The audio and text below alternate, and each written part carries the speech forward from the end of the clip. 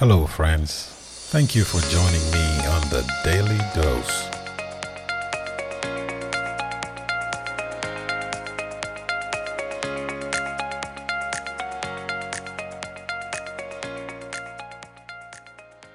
Hello again, friends. Today is the first day of September. Wow. Welcome to another episode. Today's title is Serving Others Honors God's Sabbath. Let us pray.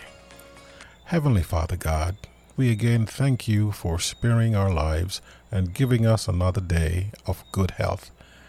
We seek your healing and blessing. Please send us the Holy Spirit to comfort, guide, and keep us. Be with us now as we review this lesson. In Jesus' name, amen. In the New Testament world, the religious leaders had Sabbath keeping down to a fine art. There were dozens of prohibitions and rules established to help keep the Sabbath only. This included a prohibition against trying or untying anything, separating two threads, extinguishing a fire, transporting an object between a private domain and the public domain, or transporting something for more than a specific distance in the public domain. What charge was brought against Jesus in John chapter 5, 7 to 16? The sick man answered him, "Sir, I have no one to put me into the pool when the water is stirred up. And while I'm going, another steps down before me." Jesus said to him, "Get up, take up your bed and walk." And at once the man was healed, and he took up his bed and walked. Now that day was the Sabbath. So the Jews said to the man who had been healed, "It is the Sabbath, and it is not lawful for you to take up your bed." But he answered them, "The man who healed me, that man said to me, 'Take up your bed and walk.'" They asked him, "Who is the man who said to you, 'Take up your bed and walk'?" Now the man who had been healed did not know who it was, for Jesus had withdrawn, and there was a crowd in the place. Afterward, Jesus found him in the temple and said to him, "See, you are well.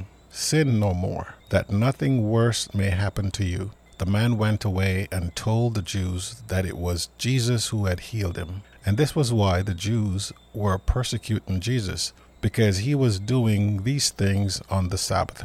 Completely ignoring the wonderful miracles that Jesus had performed and the freedom from disease that he had given this man, the leaders were obsessed that the healed man was carrying his bed in public on Sabbath.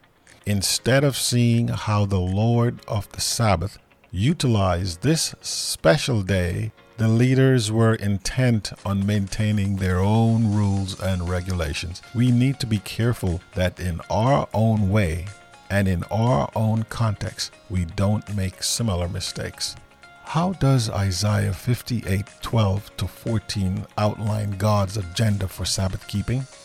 Let's turn there. "And your ancient ruin shall be rebuilt, and shall raise up the foundations of many generations.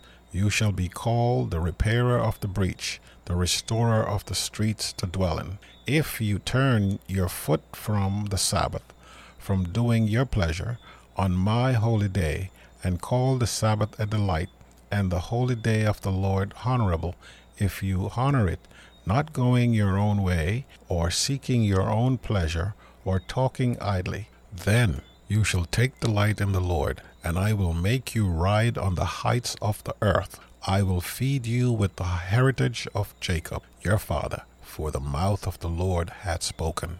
God does not want empty worship or pious silence. He wants to see his people engaged with other people, especially the downtrodden and marginalized. Isaiah makes this very plain in Isaiah 58:12 and 14. "If you turn away your foot from the Sabbath, from doing your pleasure on my holy day, and call the Sabbath a delight, the holy day of the Lord honorable, and shall honor him, not doing your own way, nor finding your own pleasure, nor speaking your own words, then You shall delight yourself in the Lord, and I will cause you to ride on the high hills of the earth, and feed you with the heritage of Jacob your father. This the mouth of the Lord hath spoken. Pursuing our pleasure or our own interests, as the NRSV translates, is equivalent to trampling the Sabbath. Human agendas are not part of God's Sabbath ideal.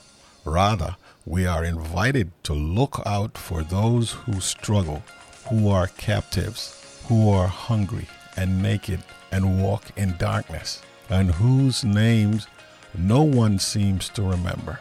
More than any other day of the week, Sabbath should take us out of ourselves and our own selfishness and cause us to think more about others and others' needs than about ourselves and our needs. And there you have it. The Sabbath is never about us. It's always about doing good and doing God's will. I trust that you enjoyed this study. I do trust that you enjoyed this study. And I look forward to the next episode, which is entitled, The Sign That We Belong to God. Father God, we just want to thank you for your word. We thank you for the lessons we're learning here about your Sabbath and what we ought to do. Help us to embrace your will for our lives. We pray in Jesus' name, amen.